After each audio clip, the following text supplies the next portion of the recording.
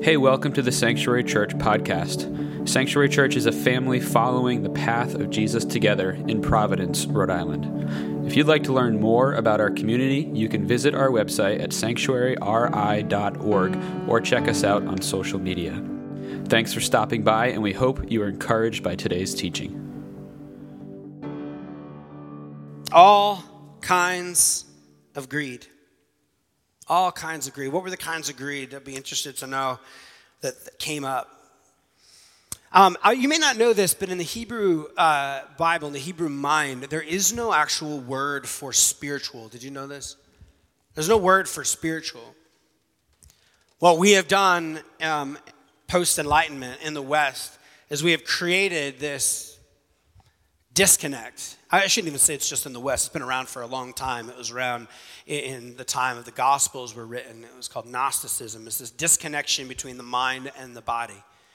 It separates things out as if we are not integrated human beings, as if our biology and what we do in our life do not matter to who we are. Who we are is a construct we hold in our head, and what we do is somehow sort of separate from that. And there's all sorts of unhealthy and unholy and not beautiful implications of this. But one of them involves money. Everything is spiritual. And so in the Hebrew mindset, the idea that money was somehow detached from your relationship with God was absolutely ridiculous. One example of this, and I just love to mention this, I'll be really quick with this, but is in Leviticus 25. Anyone ever hear of the year of Jubilee? This was a regular rhythm in the life of a good Hebrew. If you're new to the scriptures, this is like the entire Old Testament. This is the Hebrew nation, the Israelites, who were called to be this people of God to bless the world. And they had a way of being in the world. There's a way they were meant to roll in the world. And it was meant ultimately to bless others. And one of these things was about this year of Jubilee. In verse 10 of Leviticus 25, we read, "Consecrate the 50th year and proclaim liberty throughout the land to all its inhabitants. It shall be a jubilee for you. Each one of you is to return to his family, property, and each to his own clan." Have you ever seen Fight Club? I remember it's been years since I've referenced Fight Club. Years. I don't necessarily recommend this movie, depending on your disposition, but it's a phenomenal movie. The movie ends, I'm going to ruin the ending for you. You should have seen it by now. Unless you're 20-something, and I'm really sorry, I'm ruining this movie for you. But it ends with the blowing up of the credit card buildings. And it's this sort of idea, right, that sits as this metaphor of we're going to reset. The biggest issue that's facing our world is this rampant materialism. The whole movie is about simply materialism, this consumeristic culture, right? Capitalism gone wild. This is where we find ourselves, the shadow side of this system that we have built. And what they do, the antagonists in this movie blow up the credit card buildings. This is sort of what Leviticus 25 is about, in a way. It's resetting the clock. It's going, at a given moment, every 50 years or so, we're going to reset things. We're going to evaluate the relationships that exist in land ownership and money and make sure everybody is taken care of. Don't let anyone lose their family land is the refrain that comes up one way or another throughout that section of Leviticus. Don't let anyone lose their family land. You would never ask the question, what does money and land and debt have to do with walking with Jesus? Things were not compartmentalized like that. Your money has everything to do with God. Let's fast forward a few hundred pages to the book of Luke. This is the gospel where Jesus is talked about, one of the accounts from Dr. Luke of what he is like. A little background to some of what's happening there. There's a king called Herod, and there's a place called Jericho. And Jericho is like the place where all of the wealthy vacation. Herod amassed so much power and so much wealth. He was deeply hated by most and loved by the few that benefited from it. He received all of his wealth via taxes to fund his immense building projects, which you can still go see the ruins of today, and to keep an army big enough that you couldn't, rise up against him. And what would happen is the tax rate that after every tier, like Herod would take his money, the tax collectors would glean their money, and then you have Caesar Augustus, the money going to them, as it'd be like, town, state, country. They hypothesized roughly between 70 and 90% was the taxation rate of your income, 70 to 90% of your income.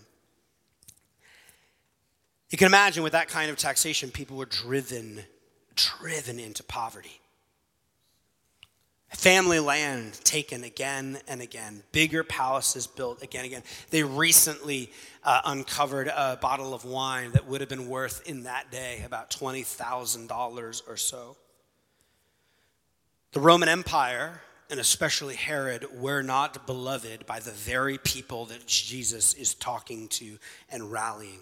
I mean, can you even imagine, just a few miles away, people building summer homes in a nation where just 17 miles from that, there were slums. Who could imagine such a thing, right? You ever been to Newport? You'll see it in real life. Jericho is where the ruling elite would go to get away from it all. And we read in Luke 19, we're going to go through a lot of Bible passages today, so I just encourage you, if you have your Bible, to take that out. Some of it will be on the screen, some won't. We read in Luke 19, Jesus entered Jericho. So I just gave you a tiny little snapshot of what Jericho is like and who's there. A man was there by the name of Zacchaeus. He was a chief tax collector and was wealthy. He wanted to see who Jesus was. Now, a tax collector and an arch tax collector is what he was. He was even more hated than the Romans because he was like one of the people who sold out to be in bed with Rome and Herod and wasn't just collecting the money like, sorry guys, I got to do this. Everyone's got to pay the bills. It was like that, and then plus the tax collectors, specifically the arch ones, were well known for gleaning, again, a bit of percentage off the top. So it's like your boy who you've been running with, who's part of your clan, your tribe, your crew, your gang, part of the people, goes, I'm going to kind of violate the whole way we were raised, and I'm going to go and be in bed with the man. And by the way, I'm not just going to kind of work for him. We all need a paycheck, but I'm also going to glean a little extra off the top. This is Zacchaeus, a chief tax collector. He wanted to see who Jesus was, so he's intrigued by this person going through Jericho. But because he was short, he could not see over the crowd. So he ran ahead and climbed a sycamore fig tree to see him, since Jesus was coming that way. When Jesus reached the spot, he looked up and said to him, Zacchaeus, come down immediately. I must stay at your house today. So he came down at once and welcomed him gladly. All the people saw this and began to mutter. Right? Why would they all mutter? We're all on the same page here. Are you serious, Jesus? That guy? Jesus is the one who's instilling just a little bit of hope in the people. You're one of us. And you are going to go sit with him? You sellout. Can we imagine what was being said? What sits underneath that word, mutter? He is gone to be the guest of a sinner. Now, sinner isn't the way we kind of use and throw that word around now. This was specific. You're going to be with somebody who's unclean, who hasn't walked the way. The reason why there was this belief that the reason why Roman oppression was still happening was because of people like Zacchaeus who were not obeying the law. They're like, this is obviously punishment. And you are going around claiming to be this big deal rabbi. It wasn't really claiming that. People were just claiming that of him. You're delivering this radical message. Tons and tons of people are going with him. He's so famous, even an arch tax collector wants to I'm going to get a look at this Jesus guy. And you go and eat with him. But Zacchaeus stood up and said, look, Lord, here and now. So some discussion happens. I give half of my possessions to the poor. And if I've cheated anybody out of anything, I will pay back 4 times the amount. It's like, yeah, we all know you cheated people out of things. Jesus said to him, hear this verse. Jesus said to him what? Today, what's come to your house? What's come to your house? Why did salvation come to Zacchaeus' house? Money. He sold half his stuff. Remember, we talked a few weeks back, the dominating picture around the subject of salvation was healing. The healing of your soul, the rescue of your heart and your being. It is more than just checking some box to go to heaven when you die, right? We're past that really horrible theology, correct? It's more than that. It includes more than that. The gospel is that Jesus is king and showing us his kingdom and what the way of Jesus looks like. And yes, we can say yes to that king. And that king saves us through grace and grace alone. And we will live ultimately with him forever. But it is about more than that if we're going to be Bible readers. It's about the healing of our soul. And there, salvation comes to Zacchaeus because he sold off half his stuff. I love this. It centers around money.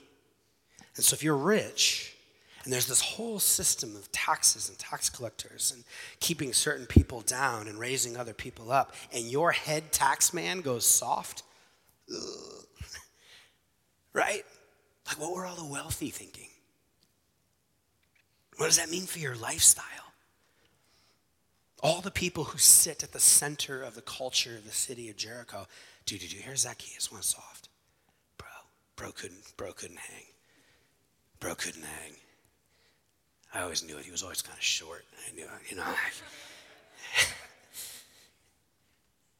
If you're poor and the tax collector who you hate starts to return stuff, what does that mean for you? Bro, did you hear about Zacchaeus? He gave back a bunch of money. He didn't just say it like he did it. Like, what's going on? I don't know, man.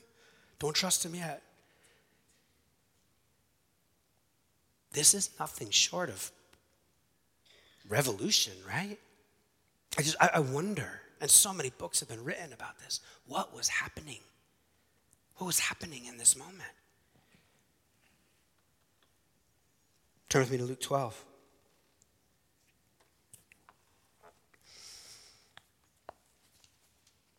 Luke 12 is where we have our passage that we read just earlier.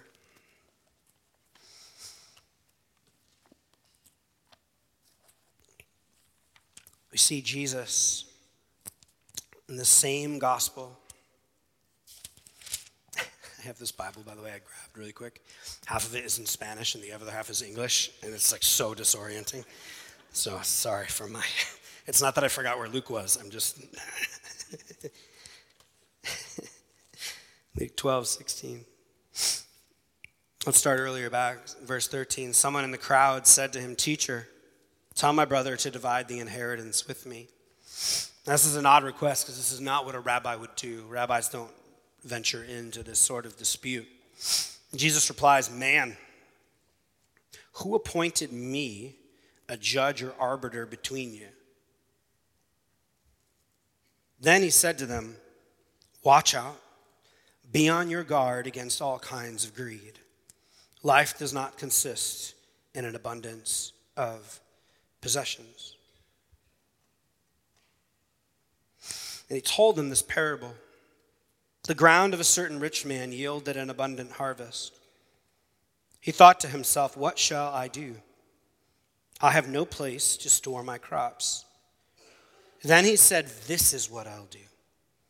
I will tear down my barns and build bigger ones, and there I will store my surplus grain. And I'll say to myself, you have plenty of grain laid up for many years.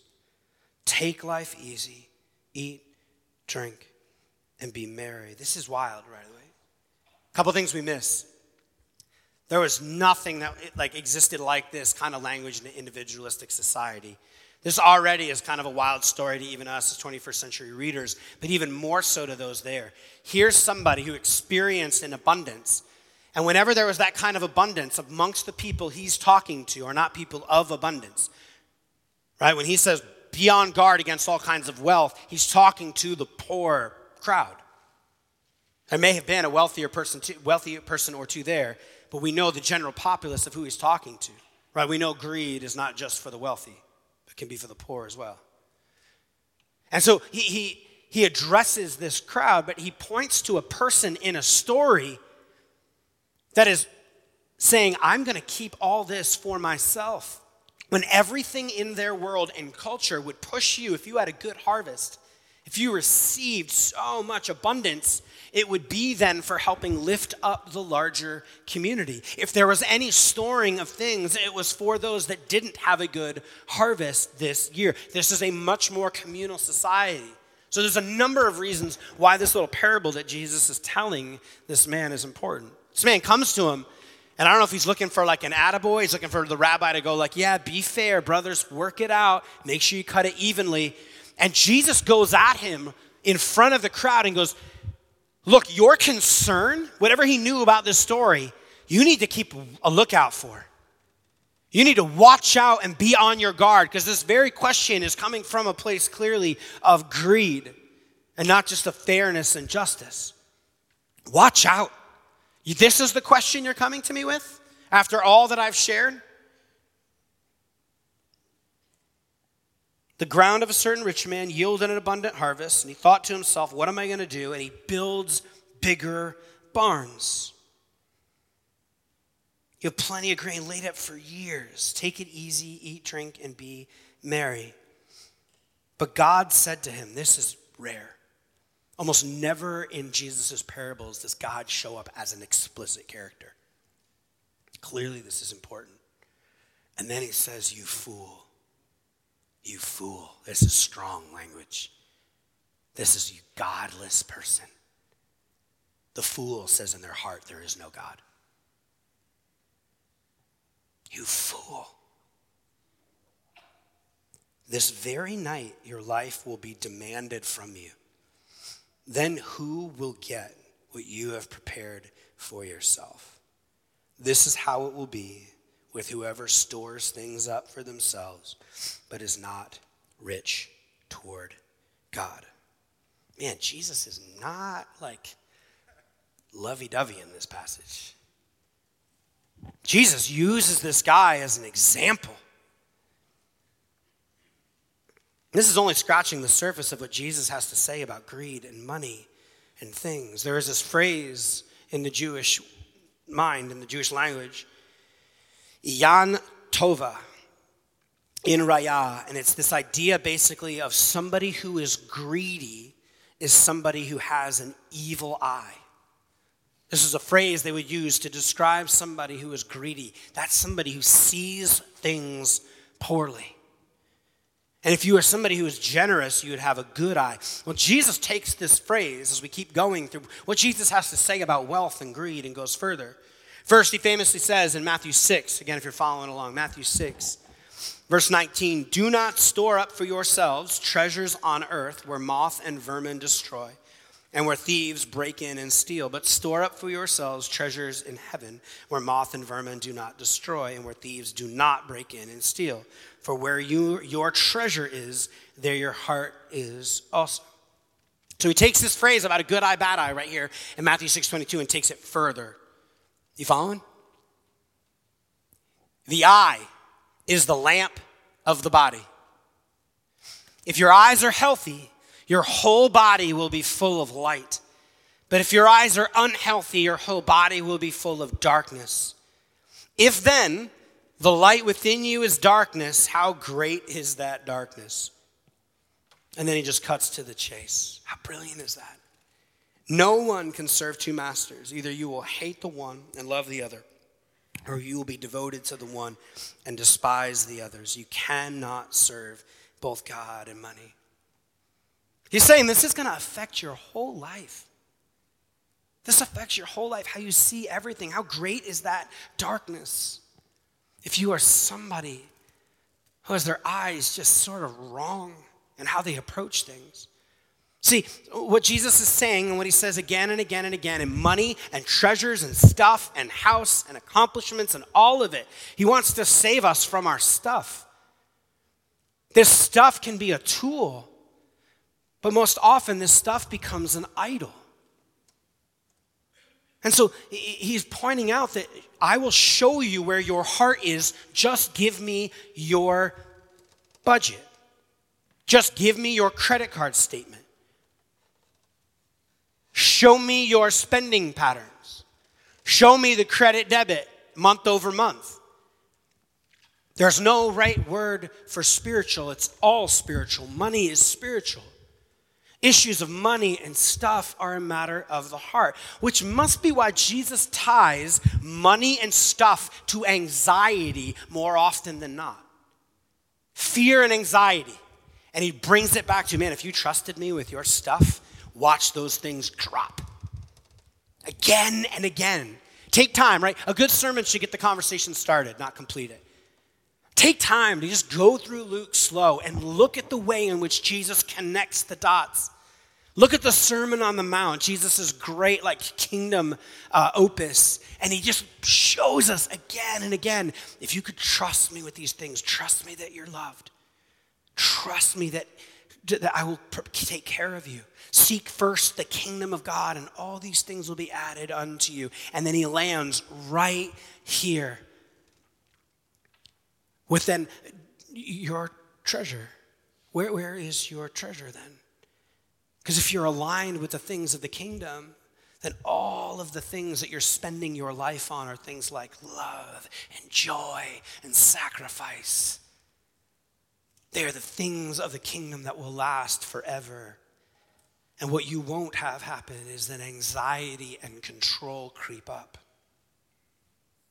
Calvin said this. Didn't see a Calvin quote coming, did you?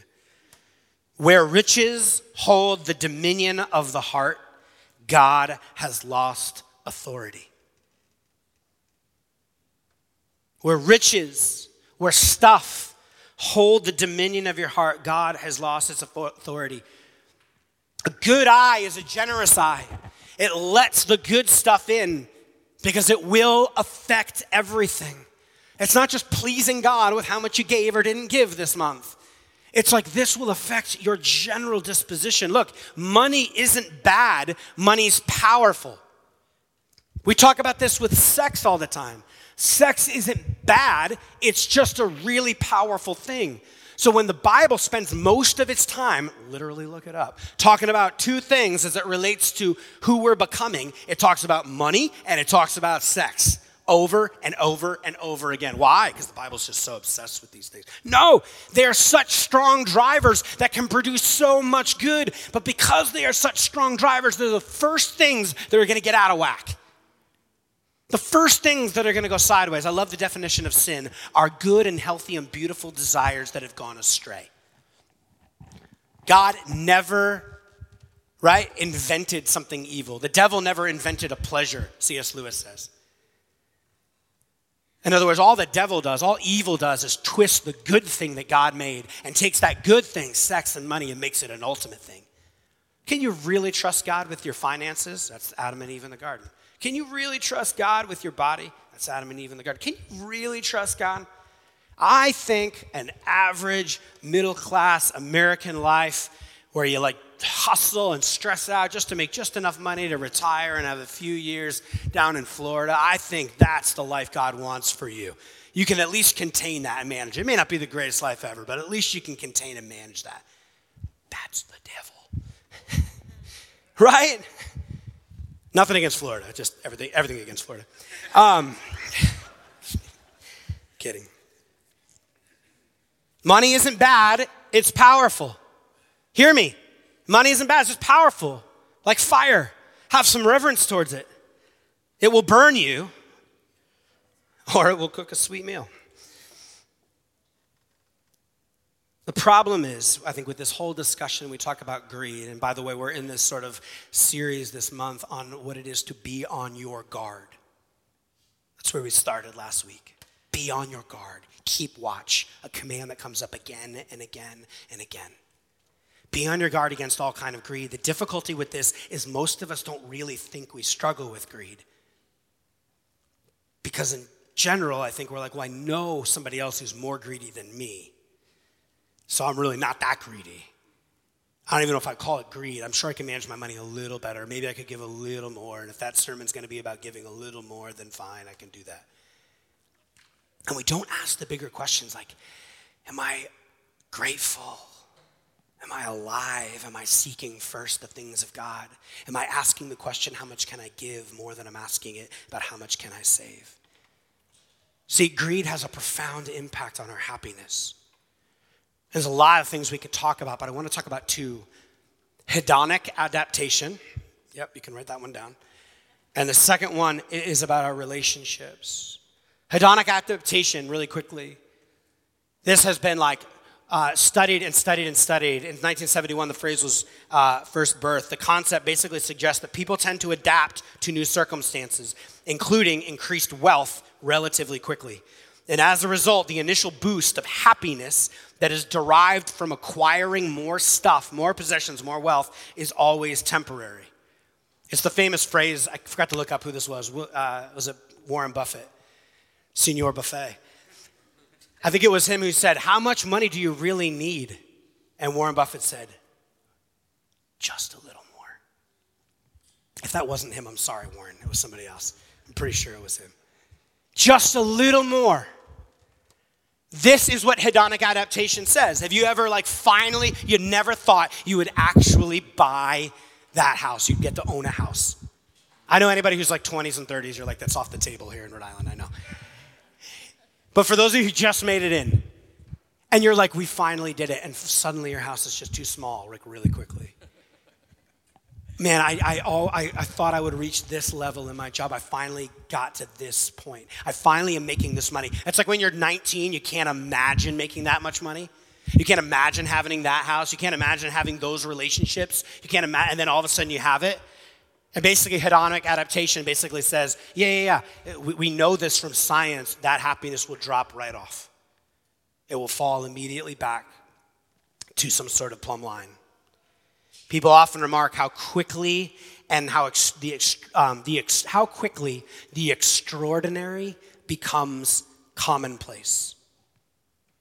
One scientist says we are highly adaptive creatures. The predictable becomes, by definition, background, leaving the attention uncluttered, the better to deal with the random or unexpected. Sheldon and Lucas said, define hedonic adaptation as the tendency to cease noting, to stop noticing a particular stimulus over time so that the stimuli no longer have the emotional effects they once had.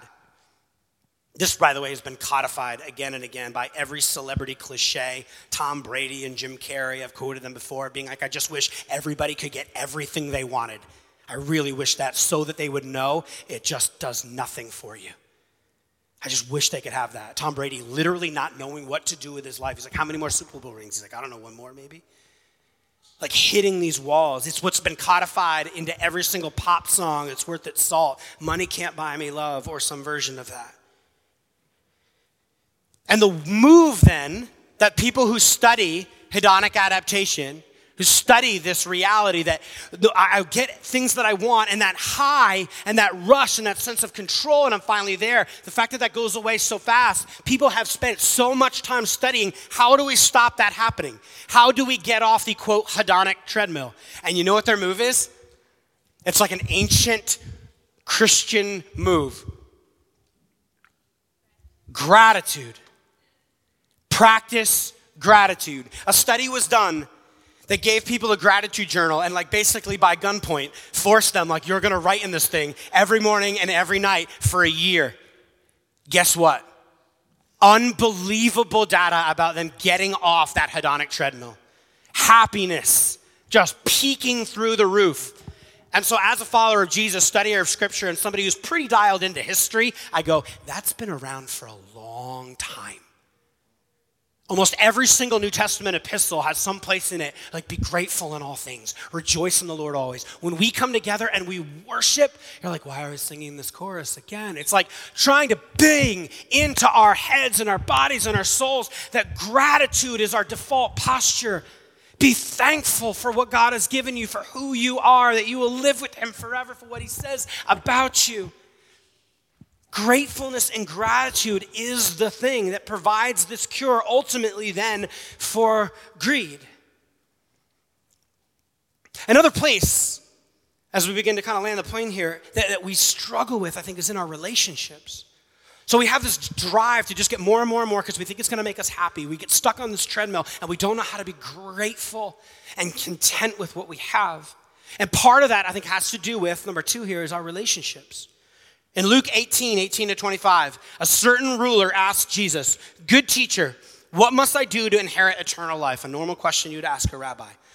"Why do you call me good?" Jesus answered. "No one's good except God alone. You know the commandments." Now, real quick. The 10 commandments are split in 2. The first 5 have to do with God, and the second 5 have to do with relationships. This is very normal, understood, like a way of dividing up the 10 commandments. The first 5, God direction. Second 5, about how we relate to one another. And then, so keep that in mind. Jesus is so smart. Jesus, you should think about following him. He says this, listen to this, so clever. No one is good except God alone. You know the commandments. And he starts with, you shall not commit adultery. You shall not murder. So he's starting with the relational ones. You shall not steal. You shall not give false testimony. Honor your father and mother. And he stops. He misses one. He misses one of the relational ones. Do you remember what one he misses that's relational? Covet. He leaves it out. Jesus, by the way, does this in multiple places. I don't have time to get into why. He's teaching him a lesson. He drops it. Why does he not mention that one? This is what this man's struggling with. And then the man responds, "All these I have kept since I was a boy," said the liar. When Jesus heard this, he said to him, "You still lack one thing. Sell everything you have and give to the poor, and you will have," here's the language again, "treasure in heaven. Then come follow me." When he heard this, he became very sad because he was very wealthy. Jesus looked at him and said, "How hard is it for the rich to enter the kingdom of heaven?" There's a lot going on here, but I want to point to this issue around covetousness. He's got this wealth, and there's this way in which he's actually not being faithful to the commandment because apparently some of his wealth and greed may very well be driven by comparison. Social comparison and envy. These are the things that come up again that contribute to a lack of happiness and joy in life as it relates to greed. Engaging in constant social comparison, particularly in the context of wealth, Jones says can lead to feelings of envy and dissatisfaction and creates unbelievable detrimental realities to mental health. Look, in my 20s, I felt very comfortable living in South Providence in a rundown house with a bunch of fellas wanting to change the world. For those of you who are been followers of Jesus, you fell in love with Jesus in youth group, or you've been raised in the church, and 20s were just peak love for the things of God. When you're in your 20s, it doesn't cost you much to follow these commands with Jesus. Because everyone around you is what? Broke. For the most part. Right? Some of y'all did well right out of college. But for most of us. So it's I'm going to live a life where I'm going to have a car and anyone can borrow it at any time. Right? I'm going to live communally. I don't know if this is your experience, but those of us, this is a good thing. There was passion and zeal for me and a lot of my friends, some of you are here, are how we're going to live for the things of Jesus. The call to lay down our lives is though never more under threat when we begin to establish our regular life. Brian Sanders says, this happens precisely because we are in the zenith of our creative calling. The devil will find new interest in you as you stand on the precipice of creating something unique and beautiful for the kingdom of God and in Jesus' name. I know not all of you are in that stage of life, but most of you are. There is this moment that you can expect to be tempted by all the shiny things that surround you. Christians in their 30s and 40s in particular suddenly find themselves surrounded by peers at the height of their earning potential. Living with other people, driving an old car, choosing to be out of fashion. You thought high school was hard. Is this for anybody? Choosing, this is superficial compared to that kind of greed. The life of surrender to Jesus will almost certainly mean you will not have the best house on the block. That you will feel behind the promotional advancement of your colleagues and friends. And if you are called to climb the ladder, this is not a demonization of wealth. If you are called to climb that ladder, you are not called to spend the spoils in the same way the world does. And so Brian Sanders writes, he says, do not let the profoundly alluring siren song of greed grip your heart, which in my experience can easily happen in your 30s and 40s. If you do, it will certainly cost you as someone called to seek first the kingdom of God and create new things. So where do we go from here? When we talk about greed and wealth, and this could naturally fall into a place of giving, we think about then how do we break off this? We practice gratitude and we practice generosity, right? I want to invite you to think about, this is my technical theological word here, but I want to invite you to think about cliques. Some of you are in serious debt. Some of you, I had a conversation with someone just the other day who's here, who was like, I don't know what to do with the giving liturgy. What do you mean? Tear forming in their eye. I don't know what to do with it. Why? I have nothing. I go, we all have something. No, I didn't say that. Nothing. And I know this person's backstory and where they're at, and I won't share anymore. But she just looks at me going, oh, what do I do? Well, what you do is we're not burdening you with anything. Where you are, think of these cliques. We as a community need to meet you here because there are so many in our community who have wealth. And this is why we have a needs fund, which, by the way, we got to close the gap on that. We need like $8,000 more to close the gap on our budget for that. Could we make that happen? To come in and actually make sure that there are no needy among us. We as individuals can redistribute our own funds, but we have the gift as a church because we get so many calls to need that come in and have an opportunity to do that. There's somebody else who's in an unbelievable amount of debt and has got connected in with some folks in our church who are really good at financing, at finances, and helping people figure out how to get out of debt. And so the click for them actually, and I meant to put some scissors up front here, is you just need to come up front and you need to cut up your credit card. You need to be done with that. You need to get out of debt. It doesn't mean you can't give as you do that, but God wants to meet you in that place. And then there are others who, and I want to say this as gently as I can, but I'm also kind of over the fear of all churches want our money. If you're new with us, that's not us, and just go talk to somebody around the church. This is not us. And we do want your money because we want to help deliver people from bondage in our city. And one of the ways we can do that is a part of this communal place that is called the church. So, but here's what I want to say is our church by and large is carried by a small percentage of folks that give a lot. And they're actually not even, as far as I can tell, the wealthiest folks in our church. They just give 10% of their funding, as far as, again, I can roughly surmise. Just give a lot. Actually, in the first 500 years of the church, studies have shown that actually it wasn't just a handful of wealthy people that provided for the church. It was mostly the folks who were in the middle, that sort of average middle class, who gave just a bit every month. And so there are some folks in our church who, they when they look at how much they have to give, I don't really know if I can give that much more. And God may be just inviting you to the next click because he wants to break off the greed in your heart. And he wants to further the work that God's doing in our city through our community. And then there are some that are giving 10%. I'm pretty sure of it. Or you're making nasty money. And like God may be inviting you to 12. This isn't a grab for money. A theology of cliques is an acknowledgement that God is looking to meet us where we are at and invite us forward into the next step. Invite us deeper. How do I leverage what I've been given?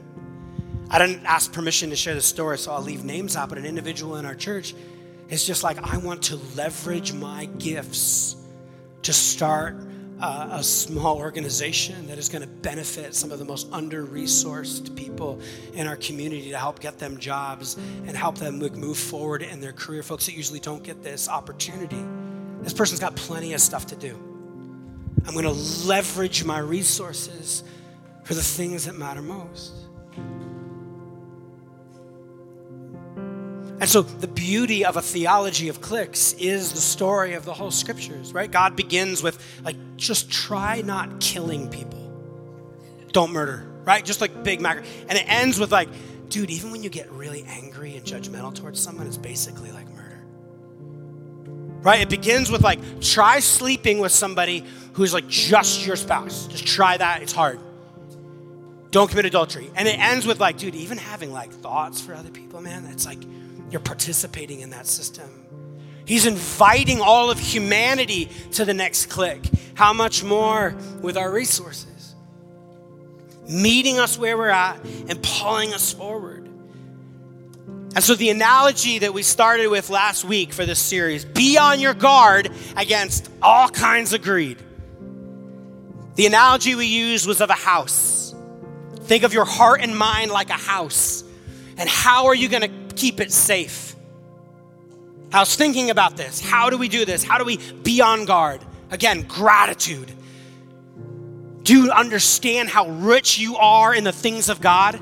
Cora and I did this last night. I about fell into tears as we're having dinner together. Do you know how rich we are? And we just went through the list. Good Lord, what God's given us. Because we were worried about, can I just be honest, we're worried about a bunch of financial stuff, like how are we going to do this? How are we going to do this? And a lot of it was just, we want this. We just want this. We should be able to. At this point in our life, we should. And I'm like, felt God just like straight up like whack us across the cheek. Stop.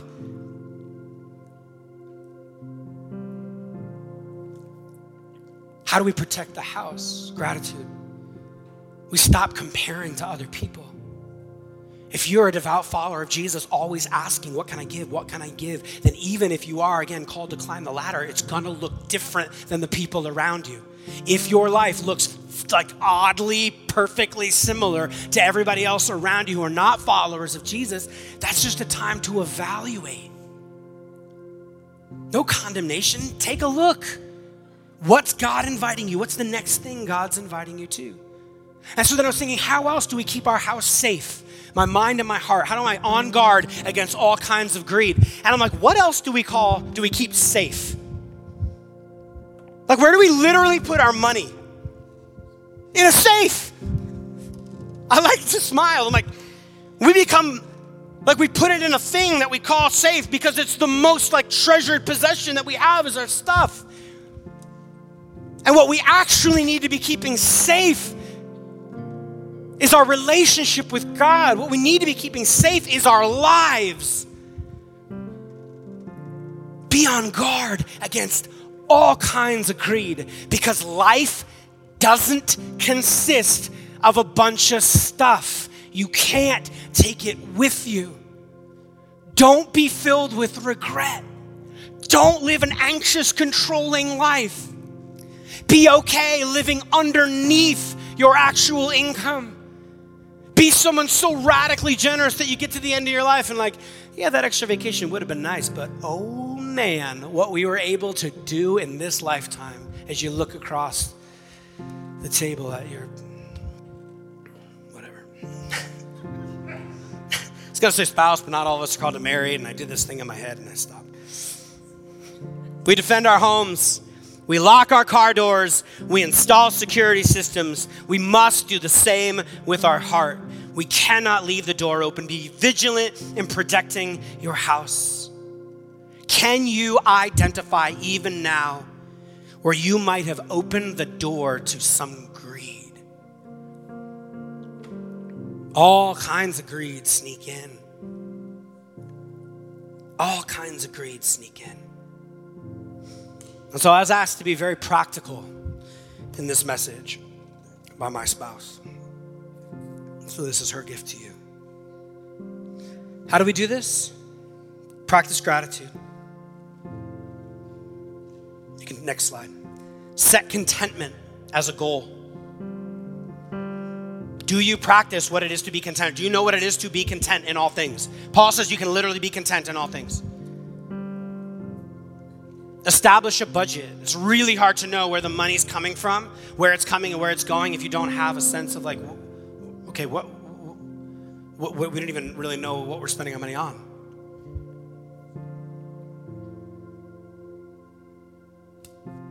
Avoid comparison. We talked about this. Practice generosity. Practicing generosity means you build into your life. This is part of what tithing is. As I'm just like the first 10%, I'm just giving away. Just doing it. I'm going to break off the chains of that. It's literally not mine. By the way, that is the language throughout Scripture. Your money is not yours. Stewarding. You're stewarding what God's given you, even the ability to make money. Set limits on consumption. This is so hard for me. Set limits on consumption. Rejoicing and feasting are not a bad thing. They're celebrated. They're celebrated, but set limits on it. You know where they are. Pray about them. Assess your motives. Seek accountability. This one's hard. Bring somebody else into your finances. This is the thing I was most convicted by in preparing this. I mentioned the other day, I confessed to my childhood best friend on the phone once a week. I'm like, I need to bring money into that. How have you been spending your money? Where are you saving? What if somebody else knew how much you had in your account? Knew where your money was, and you were holding each other, pushing each other on to be a force of generosity in your world. And all of this falls under that banner of seeking first the kingdom of God. Again, you remember the verse, seek first the kingdom of God and all these things will be added unto you. Seek first the kingdom of God and all these things will be added unto you. Seek first the kingdom, all this other stuff that's good and beautiful and can be used. The early church wrestled with these questions so much because in the first couple hundred years, everybody was pretty much broke. And then by 500, mass amounts of wealth because of Constantine poured into the church. And so there's so much wrestling with what do we do? How do we become alive in Christ? And I thought, are we wrestling Sanctuary Church with that question? A good sermon starts the conversation, doesn't end it. I'm just starting a conversation for us. I want to see awakening in our city. I want to see the church known for being so radically generous. And we are, by the way, our church shows up when we make an ask. But friends, let's wrestle with what it means to go further and deeper. So would you stand with me? We're going to end today with, I hope, a little more maybe gusto or sobriety, and we're going to read the giving liturgy together. This is what every single week, we read, almost. And it's meant to just remind ourselves again and again and again why we give. If you're sitting here convicted, you're like, I could give 25. If everyone in this room gave, by the way, 25 extra a month, we would clear our budget shortfall that we have right now. Just heads up, really quick, 100 extra, not a week, a month. 25 extra a month. Maybe some of you are being called to that. Maybe some of you don't give regularly, and you're like, I want to have that regular habit for my own heart and soul. Maybe you're like, I can't even think about giving, or you've got a lot of brokenness around giving to a church because you have seen very real abuse. Just begin to pray into that. And let's read together. There's nothing we have that we have not received. To spend everything on ourselves and to give without sacrifice is to walk the way of death. But generosity is the way of those who call Jesus their Lord, who love with free hearts and serve with renewed minds, who withstand the delusion of riches. We are determined to increase in generosity until it can be said that there is no needy person among us. We are determined to be faithful stewards of such a little thing as money that we may join God in the work of renewal Above all things, we are determined to be generous. Why? Because our Father is generous. It is the delight of his daughters and sons to share their Father's traits and to show what he is like to all the world. Amen? There was a tradition that we used to have. We would say, all right, we're going to all take a minute and acknowledge that we're going to give in the back of the room. And I'd invite everybody, like, can everyone just like give a big shout, right? Because it says in 2 Corinthians, God loves a cheerful giver. It's meant to be a joy because it releases us from all the things, all the greed that wants to entrap us. So we're going to pass the baskets in a minute, and I'd love to start a new tradition. So when whoever's up here is like, all right, we're going to pass the baskets and practice generosity together, everyone just gives like a absolutely ridiculous like round of applause. Like, we get to do this. So ready? So we're going to pass the baskets today and practice generosity together.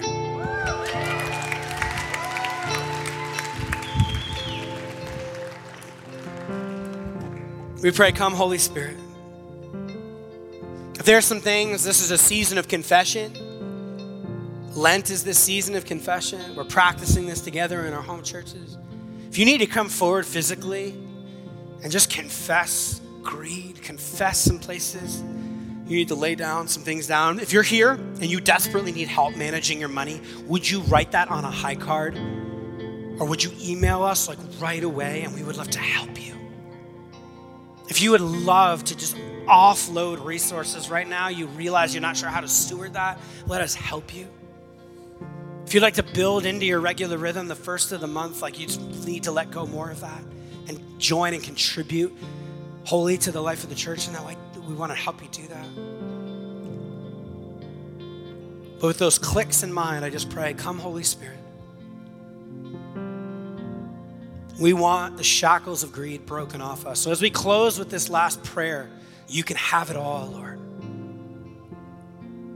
I ask, Lord, I humbly come before you and ask, Lord, would you move in our midst and spur us on to love and good deeds. Spur us on to generosity. Spur us on, Lord, support one another. Bring to mind, like you have so many times, people in our community who are in need right now. Holy Spirit, would you come? Holy Spirit, would you come? Holy Spirit, would you come?